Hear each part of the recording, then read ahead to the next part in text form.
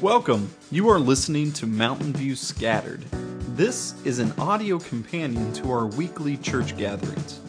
It is a way to stay connected while you are away and to learn more about our community, how we can best reach and serve it. I'm your host, Wade. God is our true Father, and we are His true children because of Jesus for you. Wade, that's not even a complete sentence, and it doesn't make any sense. Well, if you don't get the Jesus for you part, you haven't been paying attention for like a year, okay? But we'll get there. So God is our true Father, and we are His true children because of Jesus for you. Now, to look at the Lord's Prayer this morning, we don't just want to look at two words, okay? We could. I think that there's that much there. But what we're going to do is we're going to start at the beginning of chapter 6 of Matthew's Gospel this morning. There's also the Lord's Prayer in Luke's Gospel, and next week we'll be touching on that just a little bit, looking at the differences between the two and why there would need to be differences. But let's start Matthew chapter 6, verse 1. Beware of practicing your righteousness before other people in order to be seen by them. For then you will have no reward from your Father who is in heaven.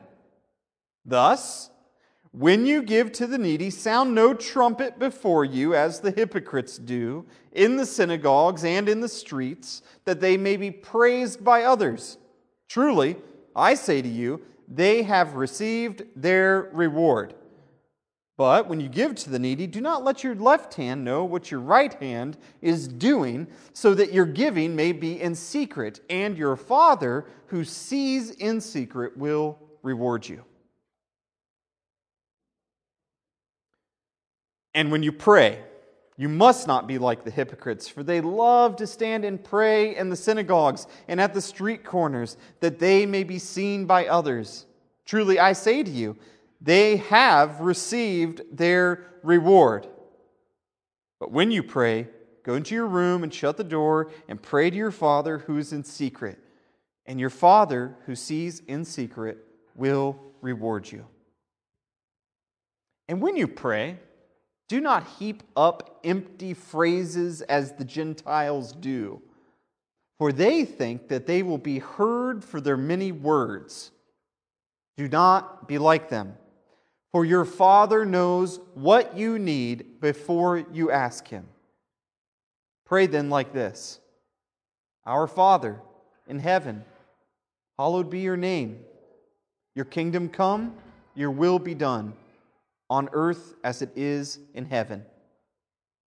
Give us this day our daily bread, and forgive our debts, as we also have forgiven our debtors. And lead us not into temptation, but deliver us from evil. For if you forgive others their trespasses, your heavenly Father will also forgive you.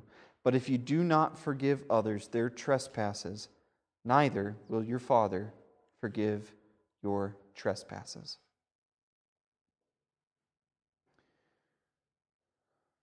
Three simple reasons why we're looking at the Lord's Prayer. Three simple reasons. One, it's in God's Word. Right? So why should you pray it? Because it's in God's Word. Reason number two, it was given to us by the Word of God Himself. Right? The Word made flesh, Jesus, gave us these words to pray. And then lastly, why should we study this prayer? What's a reason why we should be studying this prayer and praying this prayer? Because it's short. Okay? Because it's short. It's memorable. It's something you can carry with you. Right? Okay. So it's in God's Word. It was given to us by the Word, and it's short. In fact, I would say very mercifully short. In verses 1 through 4 of chapter 6, we see a pattern that Jesus is going to use here to teach us things. He continues on doing it, talking about fasting and how we act with the gifts that God has given to us.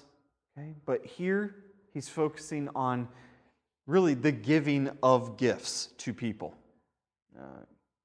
Generousness, right? And he's saying, beware of being generous so that your neighbor sees you being generous. Right? Because if you're doing that, you've already received your reward. Your neighbor has seen you. Right? You think that somehow by being generous, you are going to save yourself. But your Father will not reward that. You have already received your reward. That's verses 1 through 4. But then as we touch on prayer, Jesus is going to use that same pattern to teach us about prayer. And when you pray, you must not be like the hypocrites, verse 5. For they love to stand and pray in the synagogues and at the street corners, that they may be seen by others. Truly, I say to you, they have received their reward. What is their reward? Their reward is being seen by others to be very holy people who pray. Now, I don't want you to point fingers or to think about anyone too specifically, and yet we all know people like this, right? We do. We all know people who really like to hear themselves pray, and they really like to know that other people are hearing them pray. In fact, we have whole religions devoted to it, who will specifically set aside times in the day to go and to pray because they think that their faithfulness in going and praying is going to save them when the day of judgment comes. And yet that is not true. Their righteousness cannot save them. The same is true with these people. Indeed, they have already received their reward. But when you pray, go into your room and shut the door and pray to your Father who is in secret, and your Father who sees in secret will reward you. Are we getting secret rewards? No? Okay. What is the reward that we're receiving here? I think from the previous 4 verses, from these verses, going on in Jesus' teaching, looking back at chapter 5 in the Sermon on the Mount, I think this reward that Jesus is talking about here is the eternal reward that we have spending with God and His people in His place, experiencing the fullness of His blessings. Okay? This is the reward that we're talking about. These verses can be so easily twisted that, well, if you just follow this pattern of prayer properly, all of your prayers will be answered, all of your wildest dreams will come true. That's not what Jesus is teaching us here. There is a reward. And the reward isn't even for praying. It's what's behind the reason why we're praying. It's admitting that we need help from God. That we need help. That we need a rescuer. That we need a Savior. That we can't do it all on our own. This is one of the major reasons why we pray. Verse 7, and when you pray, do not heap up empty phrases as the Gentiles do, for they think that they will be heard for their many words. Do not be like them, for your Father knows what you need before you ask Him. Jesus here is saying, please, do not pray like a pagan. Don't pray like a pagan. Okay? How does a pagan pray? Okay, pagan, that's a word now. No, how does a pagan pray? Okay, well, a couple of ways. We've already seen one way, actually. And this is the first religion, right? This is the old Adam's religion of our self-righteousness saving us. That's the number one way that a pagan prays, thinking that they can save themselves. And the second way is that if I can just say the right words at the right time and in the right number, God will have no choice but to hear me and to answer my prayers. Now, I know that we've all seen this before too. And culturally speaking, there are different prayer practices that are not wrong. Okay? I don't want to go down that line of thinking. People pray differently, and that is okay. And yet we've all seen people who,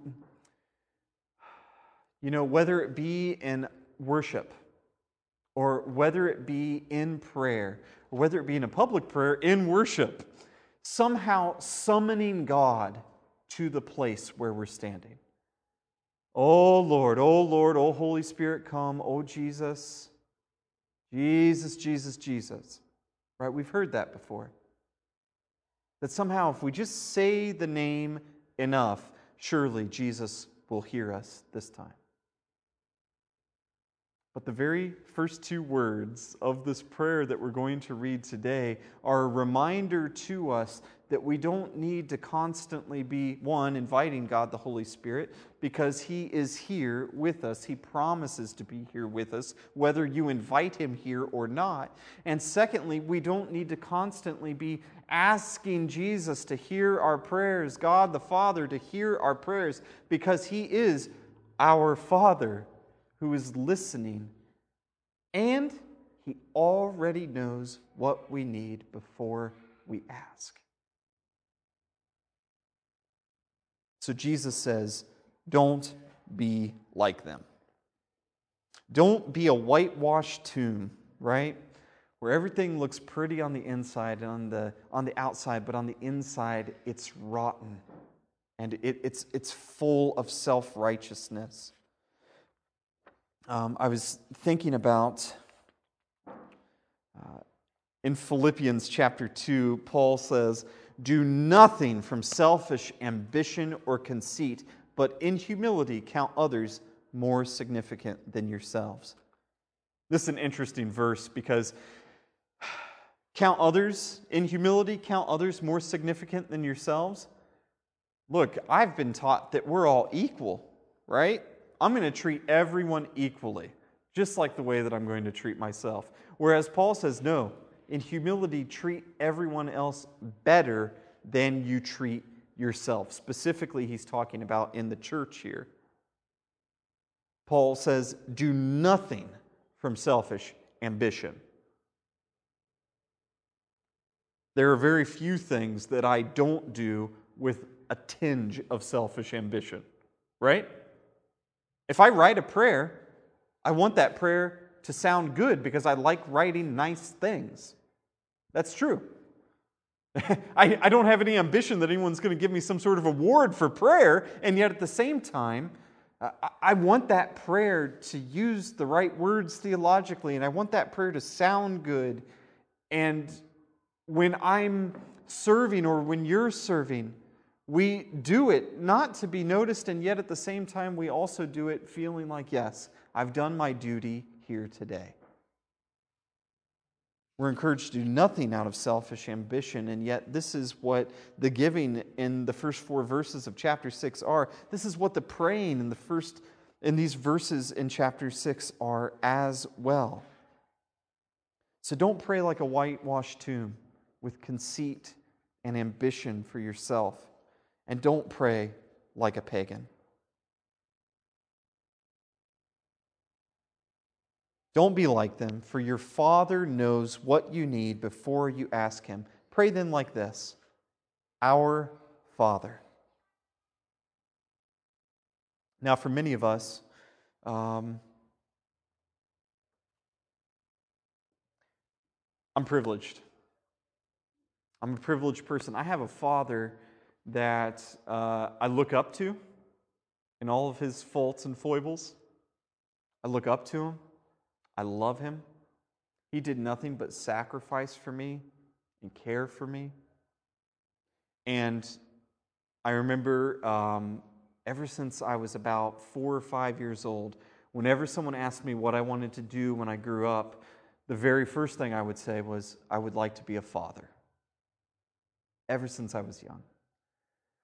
And I'm privileged in the sense then that I can read these verses in chapter 6 of Matthew's Gospel where Jesus says, "Our Father," and I have this wonderful picture of what a father does for you and everything that a father sacrifices for you.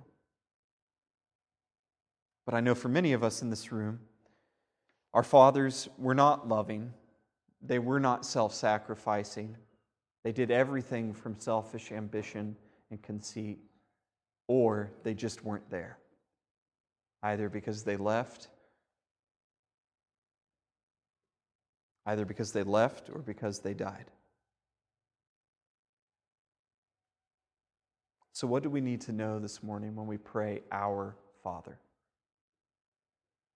The biblical picture of a father is that one that sacrifices, one that gives of himself, one that loves without reservation, one that cares enough to punish you when you're in trouble, one that cares enough to correct you when you need it, and also one that cares about you enough and knows enough about you that he knows what you need before you even know that you need it. Right? Finn, I'm going to use you as an example right now, no offense. But a couple of weeks ago, Finn was very tired, didn't want to take a nap, and I finally just said, "Finnegan, go take a nap." And then you went and took a nap, and you woke up an hour and a half later, and you came to me and you said, "You know what? I did need a nap, Dad." Is that a true story? That's a true story. That happens. Finnegan didn't know what he needed. I knew it before he knew it. And maybe I didn't give you a nap as graciously as I should have, Finn, but you got the nap anyway. So when we pray, "Our Father," we're praying to someone that loves unconditionally, someone that corrects you when you need it, someone that gives you everything that you need and more. But here's the other interesting thing. In Luke's Gospel, this prayer is prompted because of a question asked by one of the disciples. They say, "How should we pray?" And Jesus says, "You should pray like this, 'Our Father.'" Now the question was asked, how should we pray? And yet at the same time, it's very interesting that the word "our" is used here. Because this word is to say that it's a group of people's Father. Not just my Father who's in heaven, right? But it's our Father, together. Why is this? Because each and every one of us have been brought in to God's family.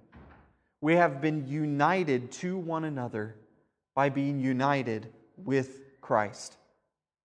And that's why here at Mountain View we can say, working to reflect the diversity of Hermanus as we gather to worship and scatter to share the good news about the person and work of Jesus. Because we have been united together. The dividing wall of hostility has been knocked down between us. And no matter what we look like, what we talk like, how we act, how we pray, we have a singular Father, our Father, to pray to. And so we can pray together, "Our Father." We pray because we need to pray. Each and every time that we pray, it's us saying to God, "I can't do this on my own." Each and every time that we pray, it's us saying to God, "I feel alone, and I need the love of a Father right now." Each and every time we pray to a good Father who also knows that His children need help and knows how to help us before we even knew what we needed. Our Father in heaven. What does this tell us about our Father? That He's absent? Oh, great. Another absent Father. No, what it does tell us is that this Father is utterly different than our earthly fathers, who, even when we have a good one, will disappoint us. They will hold some sort of idea that we think to be insane. They will slip up just once and show the kind of aggression or lack of love that we never thought that we would see from our own parent. This Father that we're praying to is absolutely other, absolutely outside of that. This Father is in a place that is defined by its holiness, its set-apartness, its perfection, and its completeness. This Father that we're praying to is just that. He is our perfect Father who has gathered us together as His children.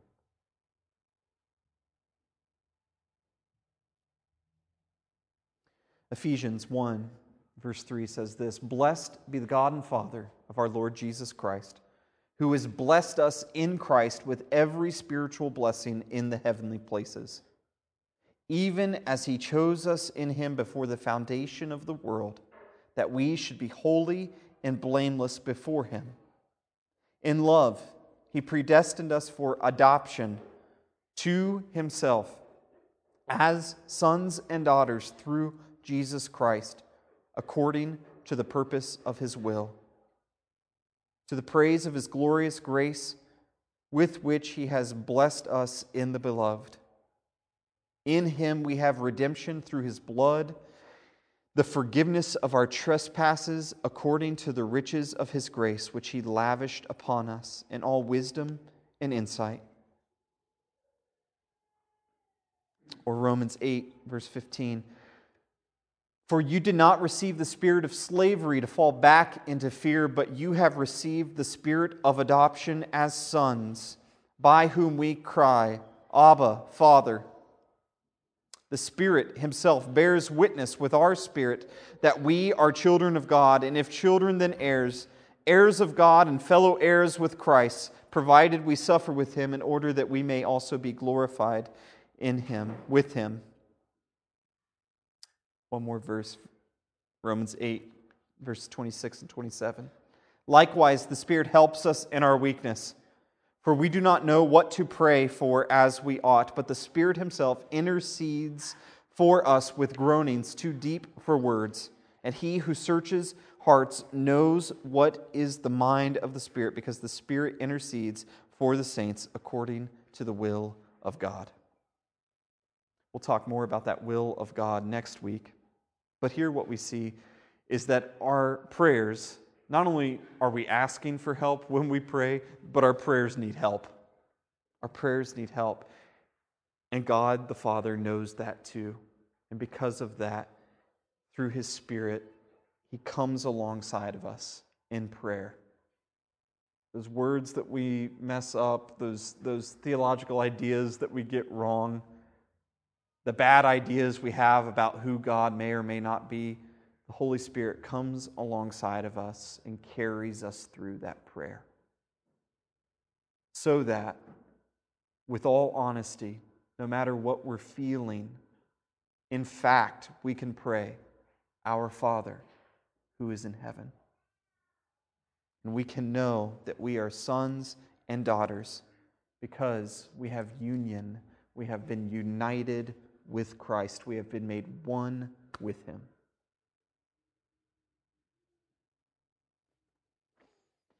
One theologian said this about this part of the prayer: "Our Father who's in heaven." With these words, God tenderly invites us to believe that He is our true Father and that we are His true children, so that, with all boldness and confidence, we may ask Him as dear children ask their dear Father. Our Father. God is our true Father, and we are His true children because of what Jesus has done for you on the cross. On that note, we're going to be sharing in the Lord's Supper this morning. I'm going to pray for us, and then I'm going to prepare the meal. As I do that, I would ask for you to think about God as your Father. And I would like for you to go before this good Father who is able and willing to forgive you of any sin that you're bringing in, bearing with you this morning.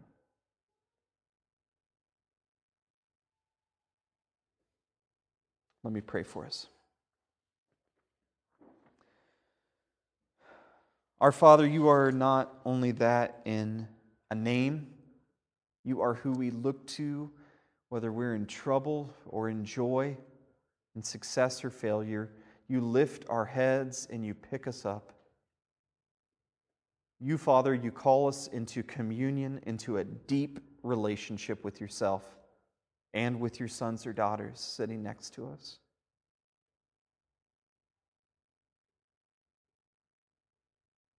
You have adopted us and you have made us your own by making us one with Jesus through his perfect work on the cross.